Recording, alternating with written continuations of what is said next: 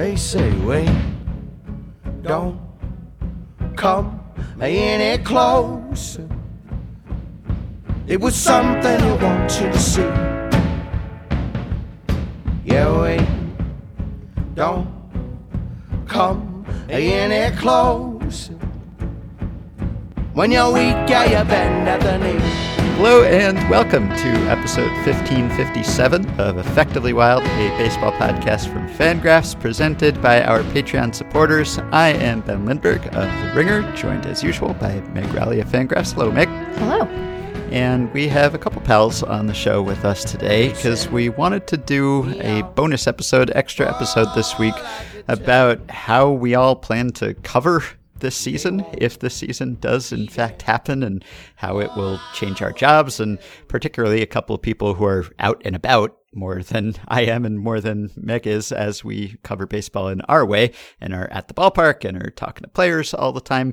So we are joined by James Fegan, who covers the White Sox for The Athletic. Hello, James. Hey. And we have the honor of welcoming on Mike Farron, who is a host for MLB Network Radio and also does pregame and postgame for the Diamondbacks and also some play-by-play. Hello, Mike. Hi. It is great to be with so many great friends and James.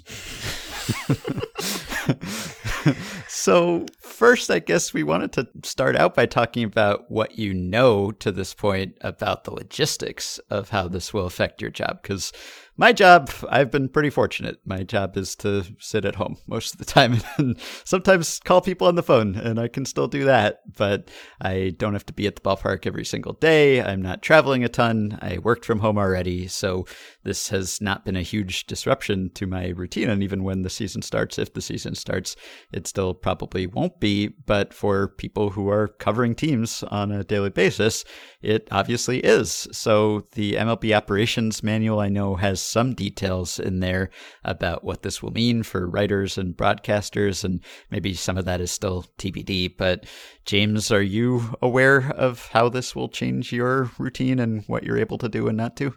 I mean, it's still kind of to be determined to a degree. I think we're supposed to have another, like me personally, I'm supposed to have a call with the White Sox PR like next week to kind of figure out and hash out more details, but there's no like reasonable expectation of doing an in-person interview in 2020, which I guess, you know, if you told March, James, that would be mind-blowing, but for me, I've been like you for the last 3.5 months of existing on phone calls. If anything, having like scheduled media availability the last 2 days have kind of reblown my mind after kind of entering a life where baseball is just never going to seemingly happen again because it's such a normal stretch of time. But yeah, you make your living off the 45 minutes that you come to the ballpark and you're in the clubhouse and whether or not there are people there. Obviously, things you can do in the meantime and stuff you can set up and coaching interviews and catching guys after batting practice and whatnot. But that was how you're geared, or I've been geared for 3 years of being on the beat, and now that's been gone, and there's no real knowledge of when that will come back,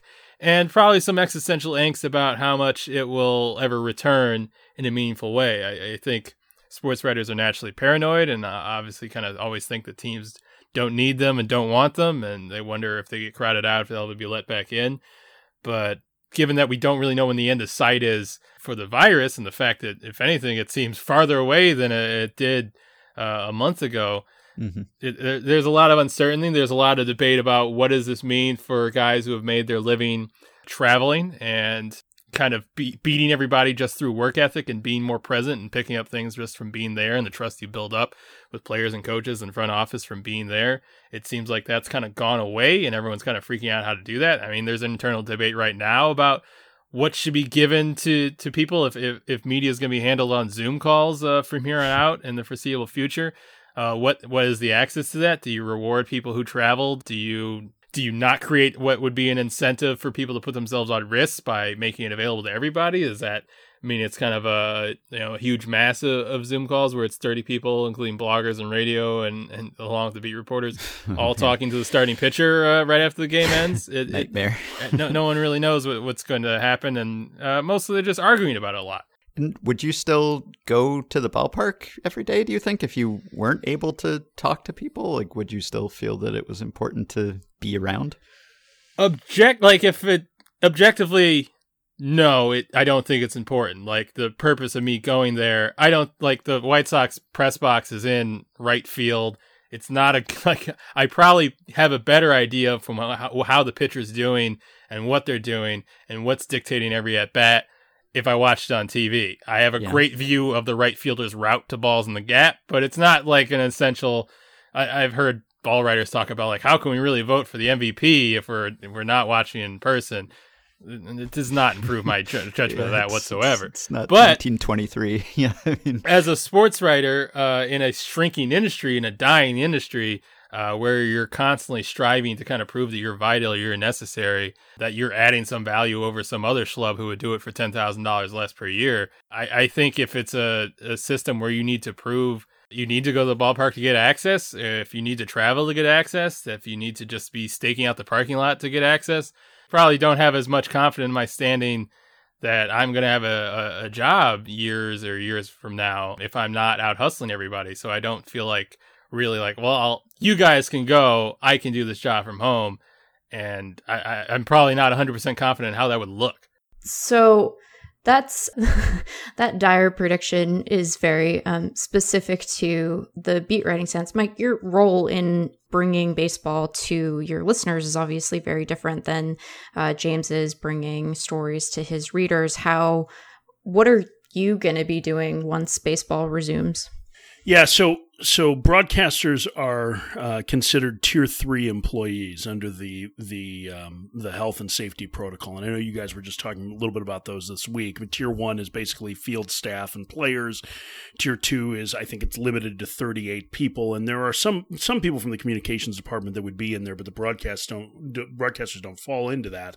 And then the rest of us are Tier 3, which basically means we're allowed to be in the ballpark, but we can't go anywhere near ball players at all, which does impact our ability to tell their stories over the course of a broadcast. I mean, we are much like James, going to be at the mercy of what we can try and set up either through our media relations staff or through our personal relationships with players and coaches to be able to have that information. And then we have the added difficulty this year of not being able to travel. And both television and radio are going to be calling away games remotely. Everybody will be doing the home games from their ballpark, but the away games will be called on a monitor, not dissimilar to what they've done for the KBO. Maybe a little bit better in that regard, that we won't have just a program feed, what's going out on the air, but we probably will have a couple of other camera feeds that are on a separate monitor or monitors so that we can try and track what's going on.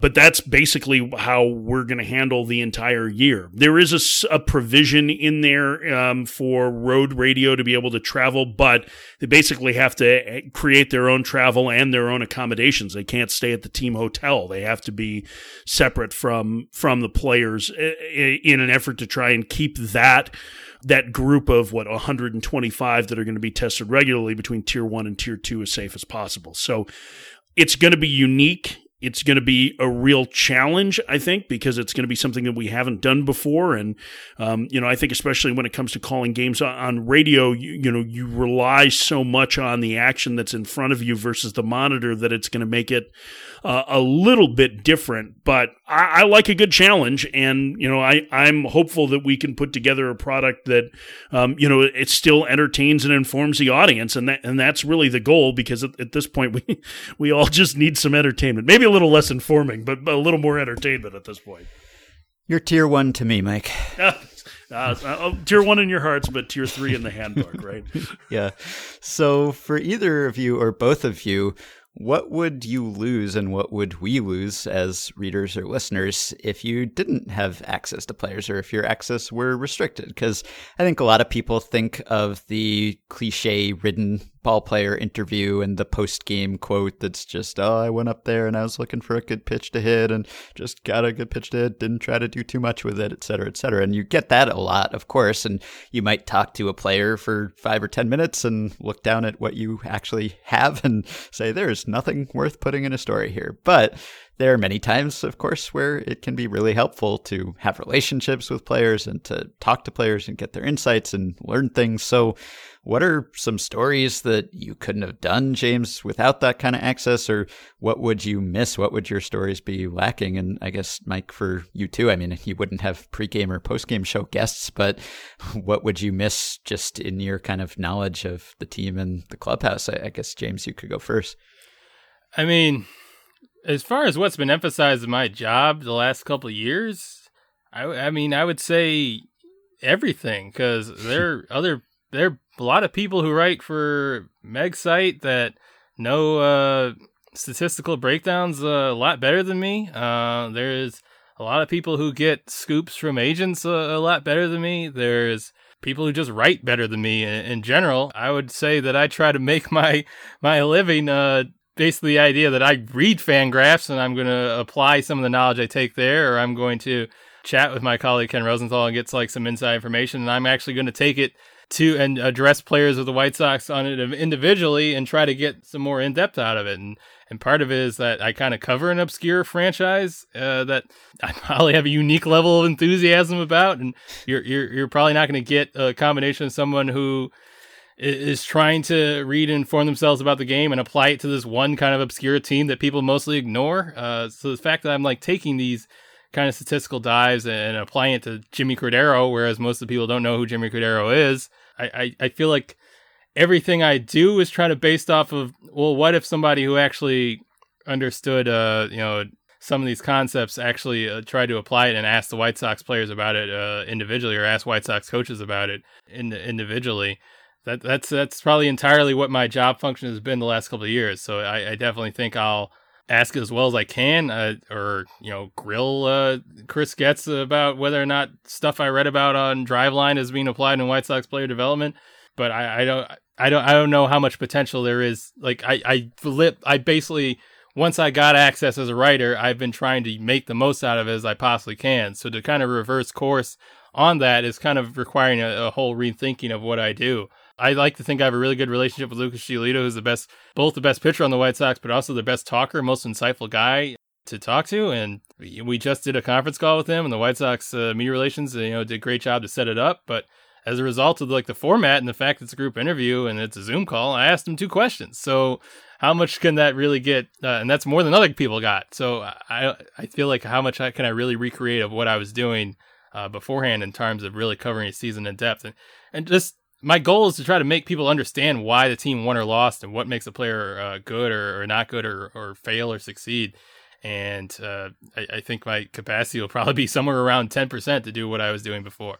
Yeah, I mean, I think from my standpoint, it might be a little bit different because as somebody who works for the team, I have a feeling that I'm going to be able to get a little bit different access. Like you alluded to pre and post game interviews, Ben. We're still going to be able to have those. We're going to be able to take advantage of the technology that we've all learned to be able to have the manager show every day. So I'll do a Zoom meeting with Torey Lovello every day to do that. We'll probably do player interviews from the road games more because that fits what our format would be.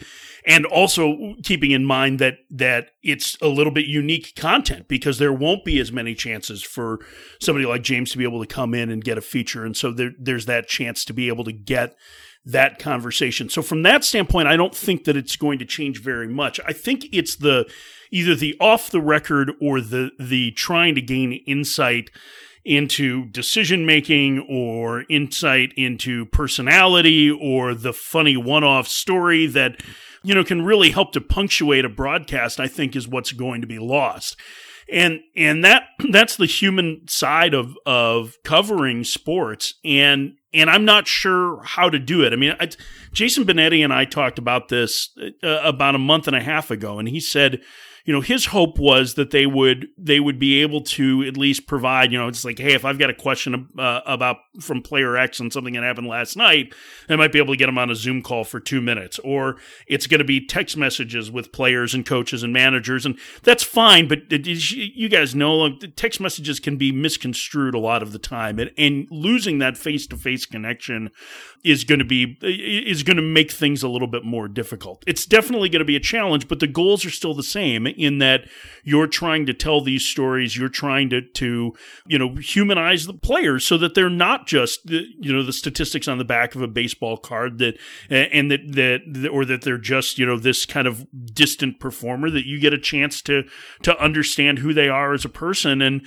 I think it's just going to be incumbent on us to try a bunch of different ways until we find the way to be able to make it work in what's really a difficult situation. I think one of the additional challenges that we're all going to face this season is that one of the most obvious human stories that we're having to deal with, that the players on the field are going to have to deal with, that team personnel is going to have to deal with, is how we can safely stage a baseball season in the midst of a pandemic. And I think that we're all relieved, both as people who enjoy baseball and enjoy the diversion of it, but also as people who work in the industry and like to be able to pay rent and buy food, that there's going to seemingly be some kind of a season, but it is not one that is necessarily going to be safe, and it certainly isn't without risk. And so I'm curious how the two of you have sort of thought about the tone that we bring to this season, the way that we deal with balancing, the play on the field versus the sort of broader context that we find these games being played in. Because on the one hand, you don't necessarily want, the subheader of every story you file or the lead into every interview you do to be, and should we really be playing in a pandemic at all? But that is a question that I think we're going to have to grapple with probably at multiple points over the course of this season. And, hopefully we're not dealing with it because there has been some kind of a tragedy, but that possibility also exists. So I am asking this as much because I am still struggling with the answer myself as someone who has to lead a publication. But maybe, James, we can start with you and then we can go to Mike. How are you thinking about tone this year? I'm probably thinking about it a lot because in these group interviews, everyone's kind of asking stuff about how many innings do you think you're ready to throw right now? And what does this situation affect trades? And how do you weigh the decision between rebuilding and or going for it based off the limited time you have? And I'm more thinking on the level of should we be doing this, man? Is this a good idea? But when you're in a group interview and the kind of groupthink takes over, when your questions are wildly different from what other colleagues are asking, it kind of makes you second guess yourself in a way I don't think you would when you're doing a one-on-one and you're thinking, all right, well, this is my question, I'm going to ask it, as opposed to am I off base? Is this an appropriate tack for me to be taking? I also think it's a much lower threshold for a player to be having a close conversation by the locker and also saying maybe this is off the record, hey man, are you worried? And them saying yeah, I am concerned, this is worrying, based off them saying it on the record in a group interview that's being recorded with the PR staff on the line, and that's not the fault of the PR staff, that's just a reality. It's there's a difference between something you're able to whisper to a friend or a colleague or somebody and basically yelling it in the middle of a crowded room. So I wonder how much we're missing out on really taking the temperature of players or what the individual concern is of coaches, just because the level of distance and how much they have to kind of act proactively, take it upon themselves to put it out there to really kind of voice their worries. And yeah, we're in an industry where everyone's livelihood, where there's already been cutbacks, there's already been layoffs, everyone's kind of livelihood depends on this going right, and there being a season and there being money from it, and the whole industry that we've built around baseball kind of constantly being a thing is hurting and needs it to come back. I feel like that kind of takes us on this in this momentum that carries away, really weighing the question of whether or not we should be doing this and whether or not this is safe or moral even. And you want to push that as much as you can, but how much can you really? Maybe we're not even the right population to ask it because of the position we're in. I think if we were judging this from an outside perspective, we'd probably say that we're ethically compromised to some degree. So we have to fight against that somehow while doing our jobs. Yeah, I think, listen, doing a radio show for the last 3 months, 3.5 months on baseball, we've stuck to the 3 Ps for the most part in pandemic, protests, and pro rata. And I'm really excited to be able to talk about something other than those 3 things. For sure. I think it's also important to constantly be mindful of where we are. Yeah. And, I just did a roundtable with a group of play-by-play guys the other day, and it was right after Meg had asked me to do this, and so it was at the top of my mind on, like, how do you handle this? Because we can't be ignorant to the fact that there's a pandemic going on, and you can't be ignorant to the fact that there's a good chance that in a number of these cities there are still going to be Black Lives Matter protests over the course of the summer, and these are important public health discussions that need to go on, and how do you balance that against what everybody is probably listening to or watching a baseball game for at this point, which is an escape from the reality of what has been just the worst damn year that any of us could possibly imagine. And so, like, finding that balance isn't easy, and nobody seemed to have a good answer for how you do it. I mean, I think the way we've tried to handle it is, especially in the last week, is, granted, we've got like a 2-hour format right now to do it over, is, hey, we're excited about baseball coming back. Here are some of the rule changes. Here are some of the things that are going to happen if we're able to get the season off the ground, but still dedicating time to, the fact that, listen, there's a pandemic going on, and that states that have what nearly 2/3 of the major league teams are seeing a huge spike in cases, and how do we keep players safe? And, how do you, when you see somebody like Trevor May of the Twins tell Jason Stark on Twitter that like 1% of the time that was spent over the last 3 months discussing getting back on the field was spent on the health and safety protocols. I mean, I think that's stuff that really gets your attention and that you absolutely have to to discuss. Even if you're in a position where you're working for a team, you have to treat yourself as a reporter of what's going on. And the news of what's happening in the world has to take at least some semblance of precedence. It doesn't mean that it has to overwhelm your broadcast, but it does need to be something that you continue to discuss. So I'm trying to take it down two paths. I'm extremely excited that baseball is coming back. I especially love the potential weird baseball aspect of a 60-game season. And since both sides are apparently still willing to talk about the extra playoffs, I think the weirdness of extra playoffs in this year would be really cool, while also being realistic about the fact that I live in Arizona and we have had more cases in the last week than there have ever been players that have stepped into a major league batter's box. So I think that you have to be able to balance those two things and know that, hey, it's okay to be excited about this, but also realistic that there is a chance that something goes wrong.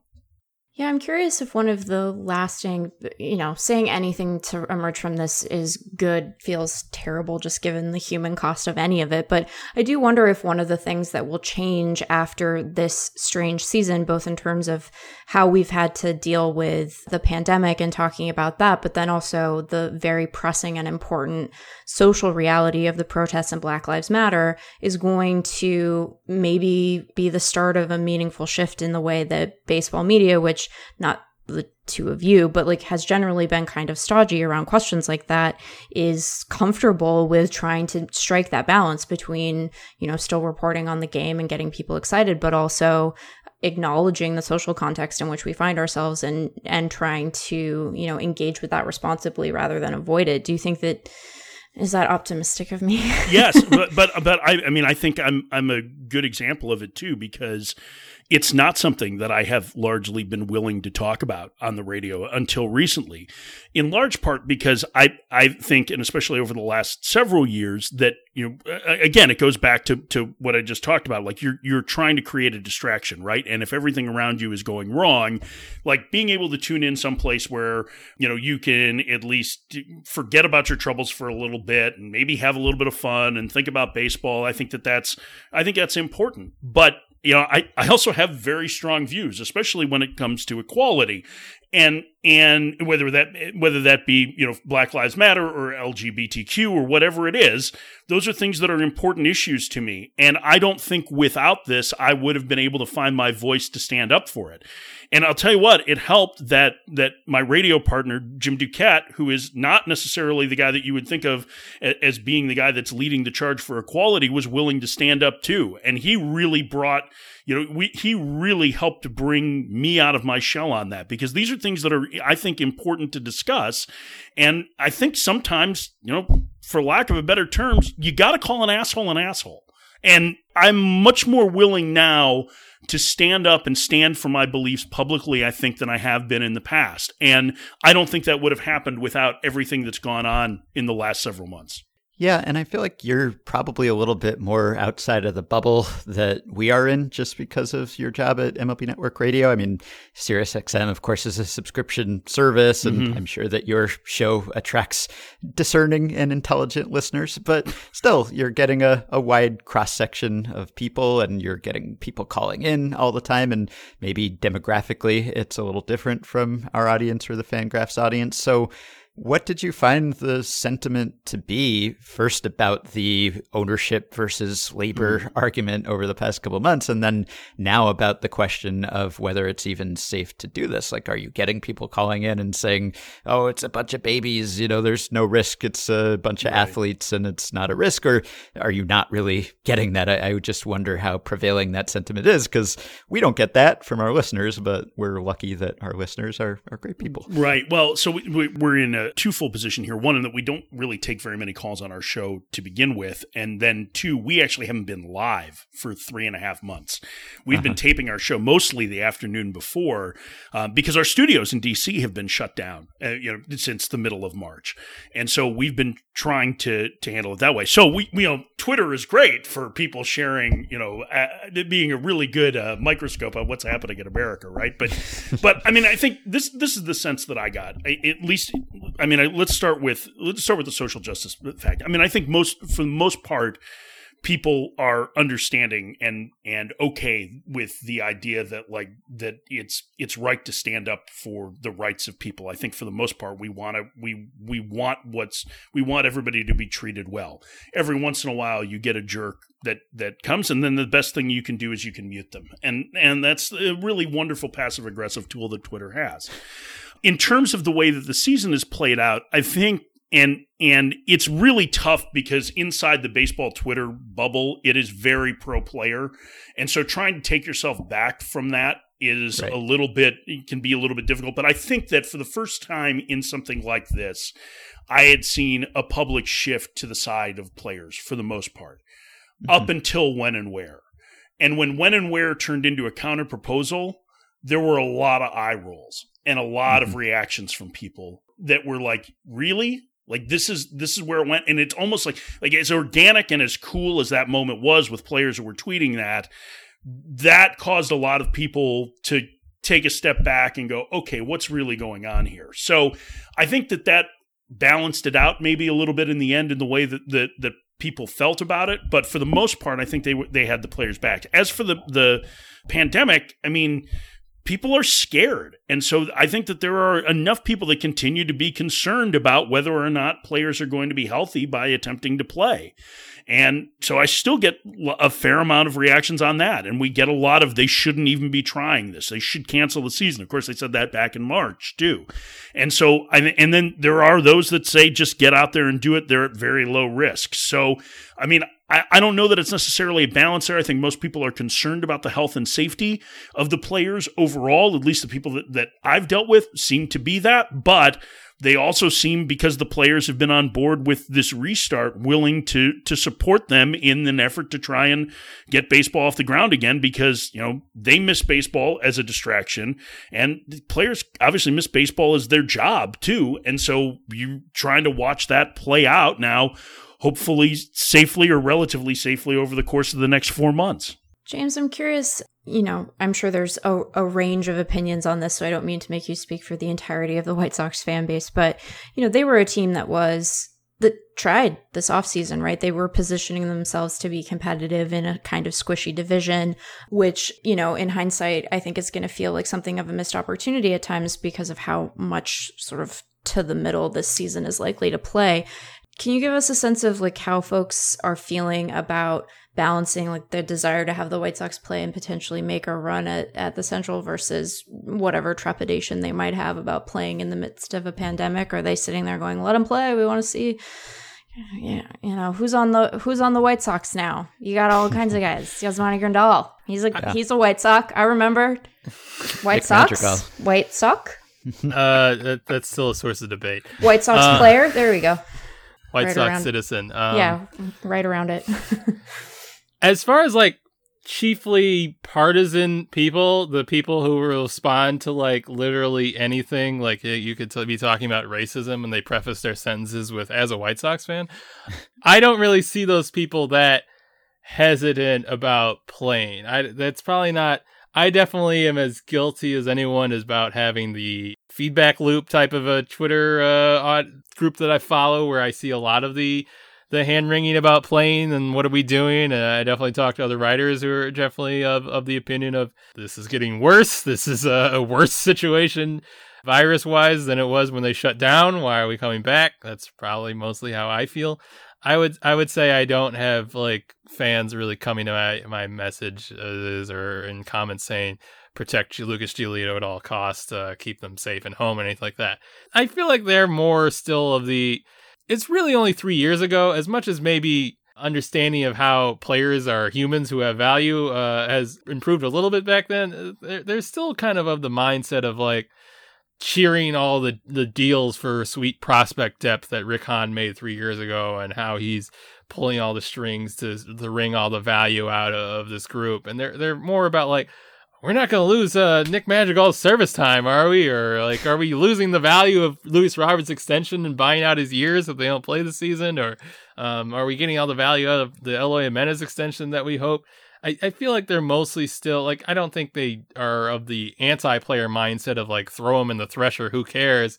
But they're very much concerned of like, we had this beautiful vision opening up that we were all excited about. How much of it are we losing with this? I think they understand the fact. I mean, Chicago's obviously in an area and a state that probably took this whole situation more seriously than other parts of the country, and was probably more willing about that and was very enthusiastic about this is something we're going to get through together early on.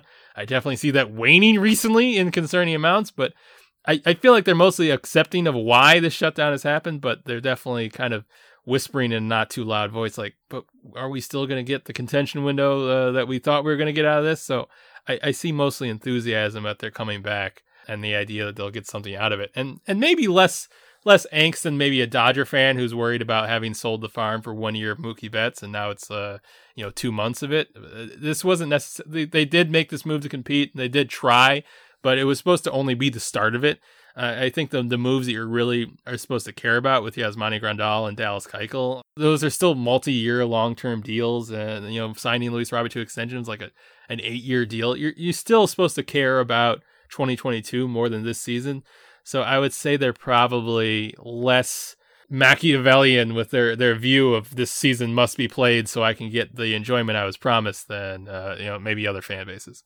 Yeah, and the White Sox and Diamondbacks, the two teams that you cover and or work for, are sort of in similar boats there in that they missed the playoffs last year, but made some major moves over the offseason, signed some big free agents, made some big deals, and really were going to go for it. And there's a way in which these two teams benefit relative to other teams in that, yes, it's a shame that you only get to see 60 games in the best case scenario. But if you look at Dan Szymborski's post from the other day at Fangraphs, where he looked at the changes in World Series odds between a 162 game season and a 60 game season, the White Sox and the Diamondbacks are the two teams at the top of the list that have their odds go up the most, because a short season tends to favor underdogs or teams that are kind of in that area where they're competitive, but maybe not the favorites. And so you shorten the season, anything can happen. And so I wonder whether fans would be at all excited about it, or, if the Diamondbacks upset the Dodgers, let's say,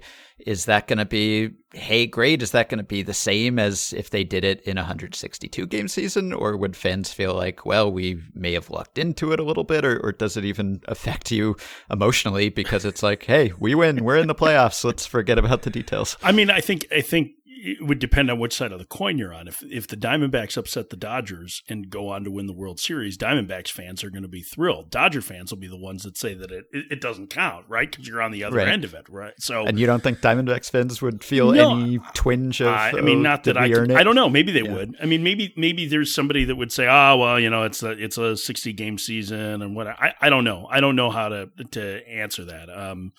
It's unfortunately, I think. It's the situation that we're dealt with. I mean, it's the season that we're going to have. And so I don't know that there's anything we can change that. I mean, I can tell you from the player standpoint, I don't think that they're going to take it any differently than they would any other season. I don't think that winning a championship in 2020 to the players will feel like it's any less of a championship than it did in any other year. I mean, the playoff format is at the very least going to be the same as what we've had. So you still have to go through that same kind of battle to get to the World Series and win it. So I don't think that that's going to be really any different, even though there's 40 fewer games being played than even in 1981. So yeah, I don't know. I mean, I think it's one of those things where when your team wins a championship, you get buoyed by the casual fans who get involved in it, right? And I'm not sure that anybody is really gonna walk away from a championship season saying, yeah, we won, but it really didn't count for us. No, that's something, to me, that's more the lament of the team that doesn't win the championship, that they're the ones that are questioning the authenticity of something like that. Yeah, I would think. I mean, the question I pose to White Sox fans, and the response I get, it's not like they're awash in championships of the franchise or anything, but they won a World Series in 2005 that most of their fan base was alive for, and that was breaking this decades-long drought. And if they won a championship this season, the general response is it would not mean as much as it did in 2005, both for historical reasons, and it just does not feel like as quite as full of a campaign and a triumph as that is. I think they're also in a position where this was not supposed to be the year that defined their era or their run. This is kind of a year that you could kind of write off where you want to see some incremental progress, but it's not supposed to be the year that is ultimately the measuring stick by which you use this entire, you judge this entire effort where you traded, possibly the most talented pitcher in the history of the franchise to jumpstart it.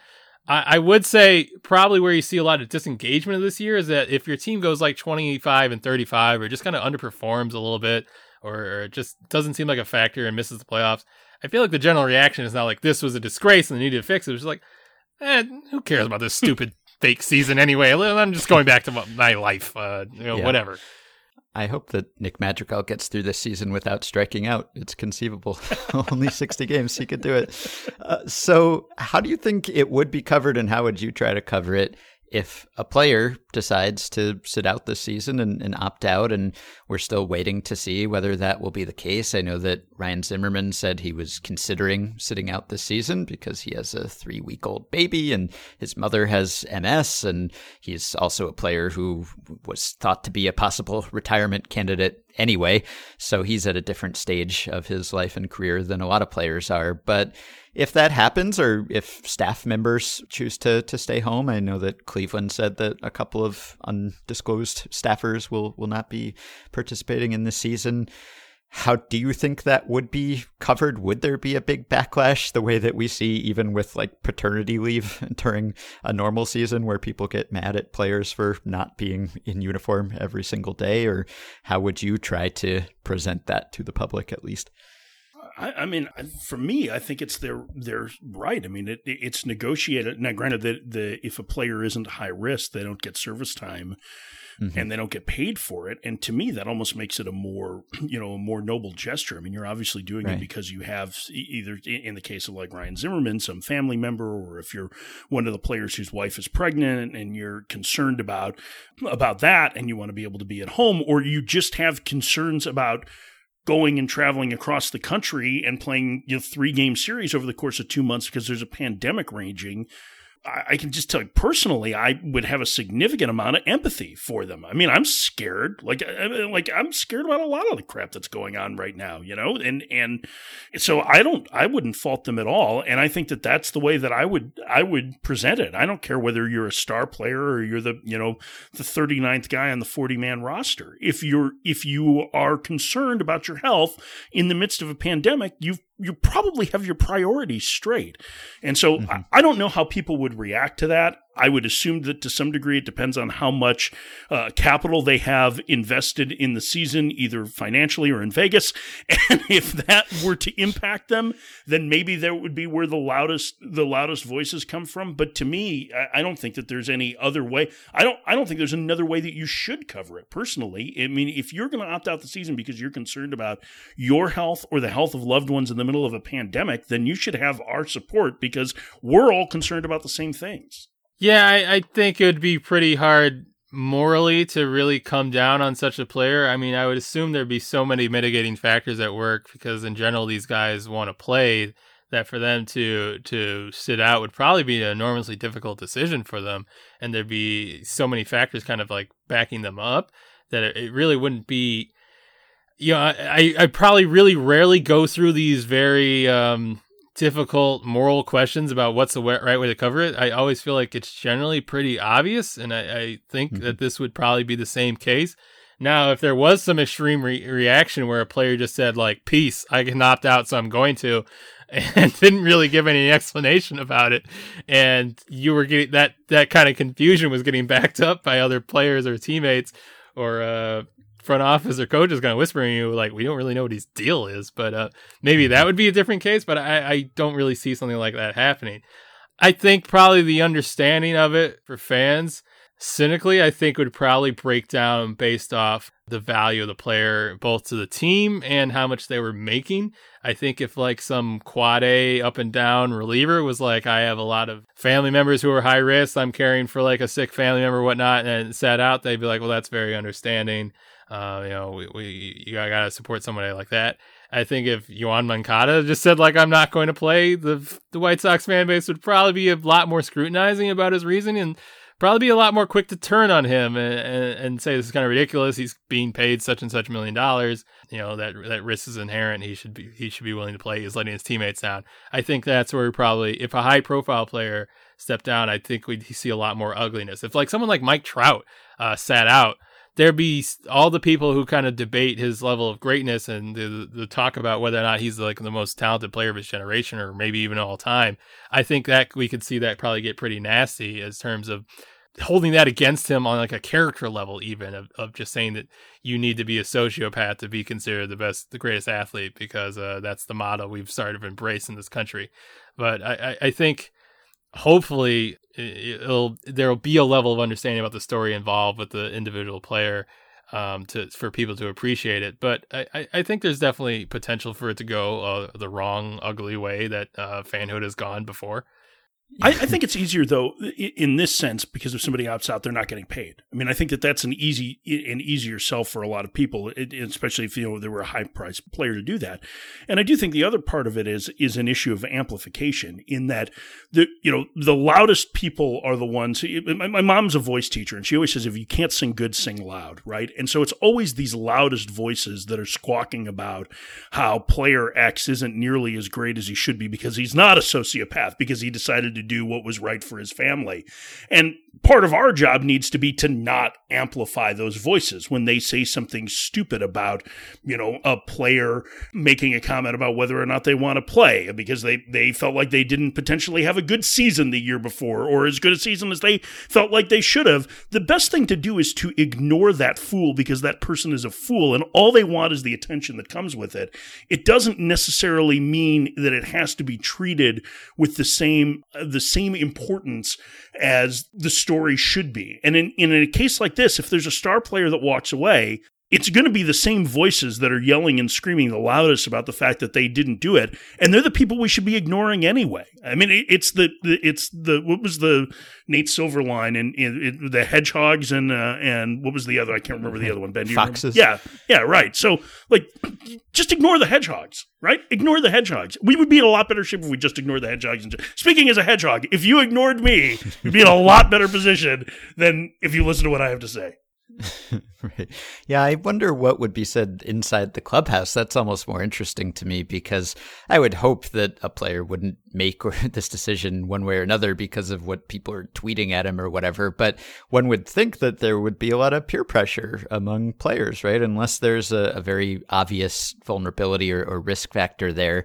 That would be what was on my mind if I were a player, and I hope I wouldn't let that dictate my decision either, but I'd be thinking about, what are my teammates going to say? What are my friends going to say? Are they going to feel like I quit on them or something, you know? And I wouldn't want that to be the case, and just the way that clubhouses work and teams work, you would think that even if it's not stated, and I would hope that teams are not putting any sort of pressure on their players, but the players themselves, it's a bunch of young guys who hang out together all the time and are macho and don't want to show any weakness. And so you'd think that might be something that might influence the decision. Yeah, I think it's largely a moot discussion. I mean, I don't follow the NBA super closely. I've started to follow them more, but what were there, like 3 players that opted out of the league, and one was because Trevor Ariza's in a custody battle, right, for his 12-year-old son, and so he stepped away, and there were a couple of other prominent players, one with the Wizards, and there were only a handful. I think we're probably in a similar situation, outside of maybe some that have, extreme medical concerns. Ryan Zimmerman is certainly a prominent name, but as you mentioned, Ben, he's towards the end of his career. I think in the end, most of the discussion is going to be moot because most of the players said when and where they want to get back out there and play. And so it's more an academic exercise than it is one that's going to be grounded in reality. I don't know if James, you got any different sense from talking to the White Sox players or to their front office over the last couple of days, but at least that's the sense I've gotten here in Arizona. I mean, we just did a conference call with Giolito and McCann before I had hopped on here. Those dudes have worries. They're concerned. Like, neither one of them have their family coming with them just because they don't know what it's going to be like and how safe it's going to be. I don't think either one is really considering not playing, but it's not like if somebody said they didn't want to play, they'd be like, what are you doing? Where is this coming from? Like, there are all a lot of factors that they're all very cognizant of and all very worried about themselves. So I don't think it'd be out of the blue or some sort of huge break from what everyone else is considering for somebody to sit out. Obviously, if it's somebody like Trout or Max Scherzer and it alters your team's fate entirely for them to not be like part of the team, they probably would be disappointed. But I don't think they can ever truly be like create that much division in the clubhouse, because I feel like everyone's really cognizant that this is a nightmarish situation and it's really difficult to kind of trudge through it. It's almost like I feel like if there wasn't so much kind of writing on, your career and, the financial stability of your family and everybody running on it, like I feel like they wouldn't play because it's clearly not a great idea if it's not for the health of the league to kind of keep going and for the health of individual careers, because there's really reason to sit out. It's a very legit thing. It's not shrinking from the moment. It's recognizing the factors that are present and acknowledging them. So we've talked a little bit about what is likely to change this year and some of the changes that we might get in terms of content.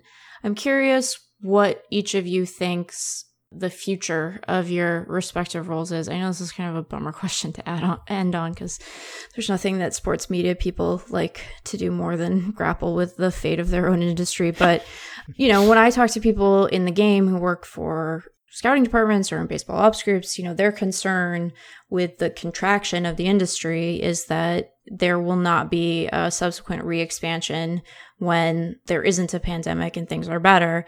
And I think that there are some parallels we can draw from there to access and in-person coverage. And so I'm curious, what of what's going on now out of necessity you think might end up being a more permanent feature when that necessity subsides?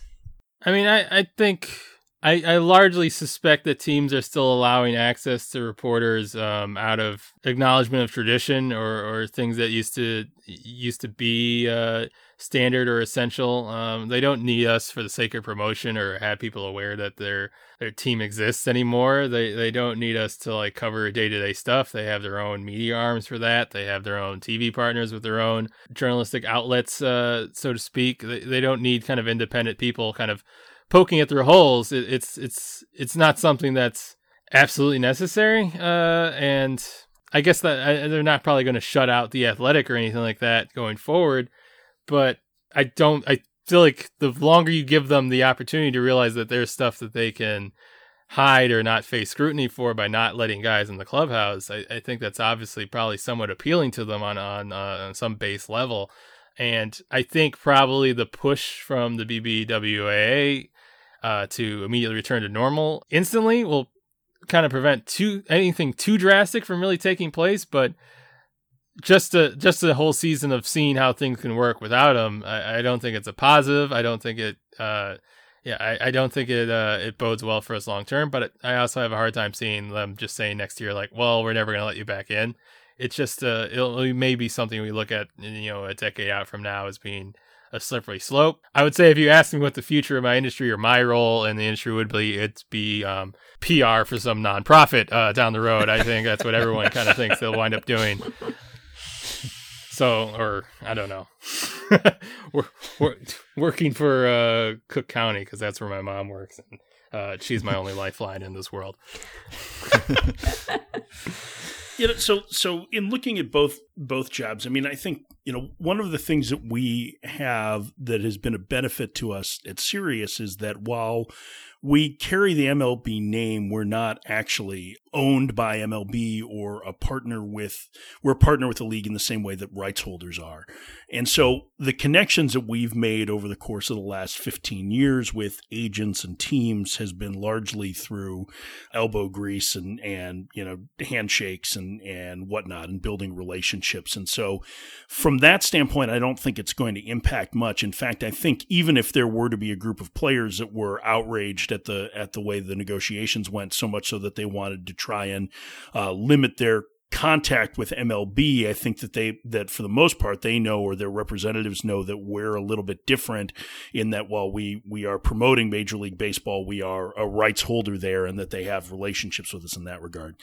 As far as the team aspect goes, I know that there are a number of broadcasters that are very concerned that at some point they'll just be asked to do remote broadcasts all the time. But broadcasters have been concerned about that for probably close to a decade, because while what we'll be doing is unique for road games to what has happened in Major League Baseball, it has been something that ESPN and the Big Ten Network, Pac-12, all of these networks have done for a number of years in trying to create more coverage without spending to send people to different sites and taking these kind of world feeds. So I don't know that necessarily that's the biggest cost cutter in the end. I think that this is born more of a pandemic and less about just trying to save money, although that there is that benefit to not traveling anyone. But the numbers that we're talking about is pretty minuscule compared to, what owners could be losing in other ways. And when you consider that, even if you grant that it's about 40% or so of revenue that comes from game day operations, that means that almost 60% comes from media rights and media, largely television and to a lesser extent radio. So I don't know that is going to end up impacting our job much. Plus, you're always going to need someone, even if you take the worst case scenario and decide that teams are going to try and shun independent media, they're still going to need people to tell the stories of their players in an effort to help promote them. And so I think from an internal standpoint, it really doesn't end up impacting very much. I will be curious to see which teams we feel like have done a good job of keeping their fan bases engaged through social media platforms or programming on YouTube. I watch the A's very closely because of their A's Cast program and the fact that they've created an online A's only radio station. And I think we're all kind of keeping an eye on that. The Padres brought back the Social Hour that Jesse Agler hosts, which he had done when he was first hired by the Padres. They've been doing that, on their Twitter feed and through YouTube and whatnot. And I think that to me is one of the more interesting aspects out of this, is that I think the teams that have done a good job with that are going to be a step ahead in whatever the next step for sharing information and sharing broadcast information is for clubs, because they're going to see, as we continue to move digitally, how they can get into the hands and into the ears, eyeballs of their listeners a little bit better. So that to me is one of the things that I'm most interested in tracking out of this and seeing which teams did well and then whose ideas I can steal. Right. Well, I hope that your jobs continue to exist and that our jobs continue to exist and that our industry survives, and also that you have safe seasons for as long as they last, and that you have things to talk about and write about that may be actual action taking place on the field. James, how close were you to like scraping the bottom of the barrel when it came to article ideas? Did you just empty out your brain and you have nothing left, or did you find that it like made you become more creative and you actually were surprised by how inexhaustible a resource it was? I don't want to say inexhaustible because like every couple of weeks, even after like a good stretch where like I set up a couple of phone calls to recap some trade that was 22 years ago, I would definitely run into like some stretch where like I don't know if I'm ever going to have anything ever again. I don't know what to do. Maybe I should take PTO. And I would definitely get comments of like, this is a really good piece, but it also makes me think you're running out of ideas. That didn't fill me. That didn't fill me with like joy because I also thought like, well, that wasn't my last idea. I felt better about that one than other things I was doing. But yeah, at some point this weekend, I do have to text Mike Cameron to ask about a 22-year-old trade because I had gotten halfway there working on that, and I need to finish it. I might as well. Yeah, I hope to not talk to a college coach of an active major leaguer for a while. That would be nice.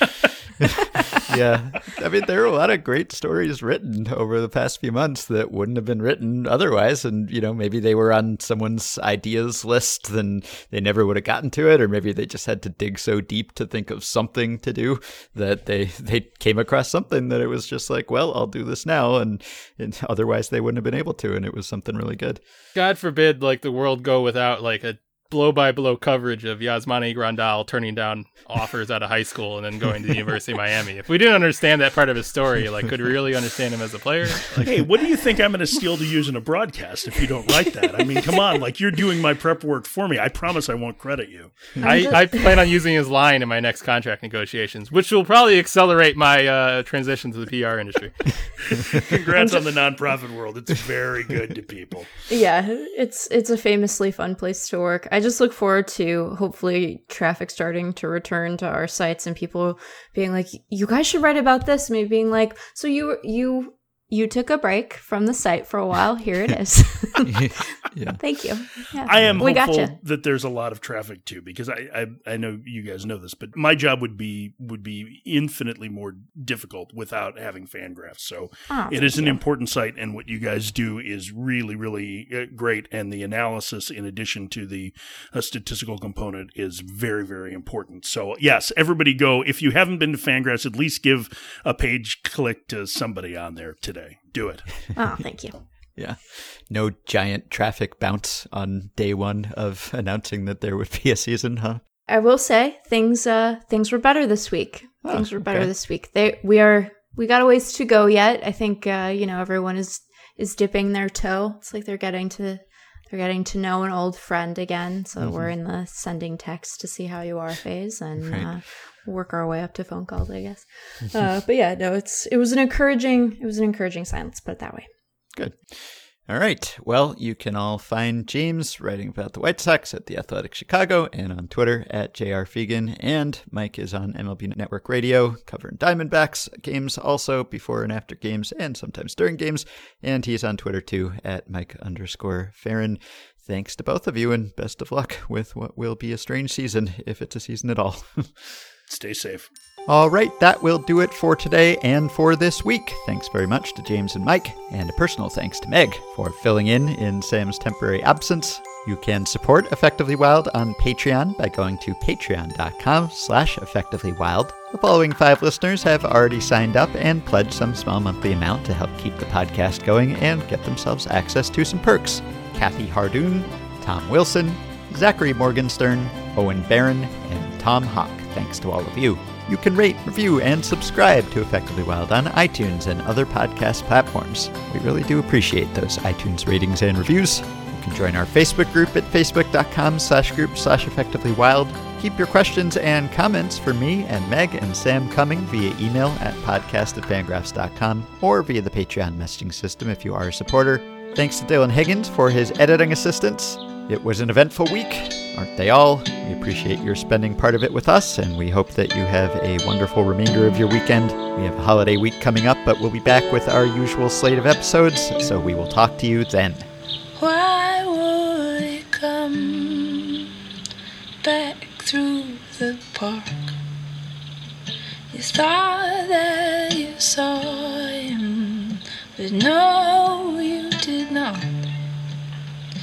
Who can be sure of anything through the distance that keeps you from